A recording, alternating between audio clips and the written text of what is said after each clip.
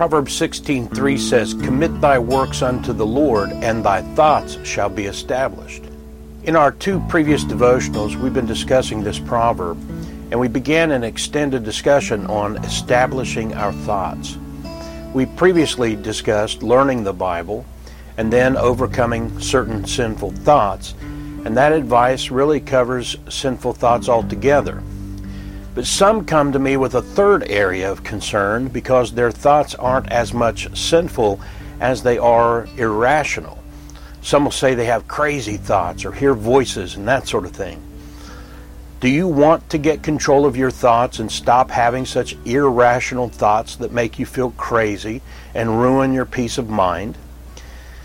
Of course, I always start by making sure that there is not something like a head injury involved, or drug use, or other environmental, physical, chemical, or biological hindrances involved, especially when dealing with irrational thoughts.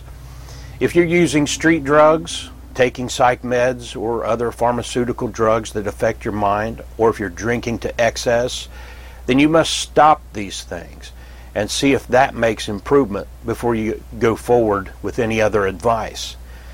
Titus 2:11 and 12 reminds all believers in Jesus, "For the grace of God that bringeth salvation hath appeared to all men, teaching us that, denying ungodliness and worldly lusts, we should live soberly, righteously, and godly in this present world."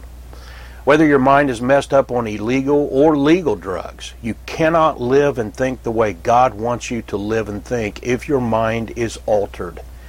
And even when the effects of the drug are minimal, they're still messing with your mind, even when you aren't fully high or drunk.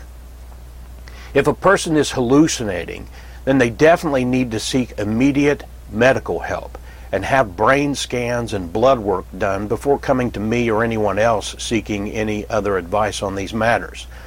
It's a sad fact that on more than one occasion, a person has come to me with such issues and it turned out they had a tumor or a cyst on the brain or some other previously undiagnosed physical condition that was causing these things.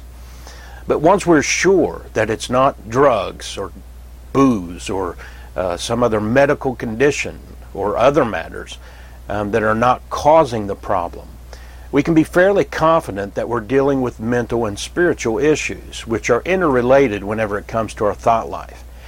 And if that's the case, then we return to 2 Corinthians 10:5, which tells us that we are to be casting down imaginations and every high thing that exalteth itself against the knowledge of God, and bringing into captivity every thought to the obedience of Christ. You hear a voice, interrupt that voice with prayer. If you hear the voice saying something that goes against God's Word, quote the Bible passage, look it up, read it. Even if you're paraphrasing it from memory, whatever, that will correct that wrong thought expressed by that voice. It may sound oversimplistic to some, but I have yet to know of an exception. Barring any of the external causes that we discussed previously, you can defeat voices and thoughts by replacing them in obedience to the Scripture with Bible memory verses, prayer, and praise.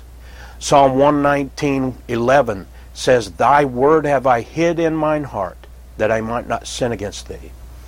Psalm 1:2 we quoted, "But his delight is in the law of the Lord, and in his law doth he meditate day and night."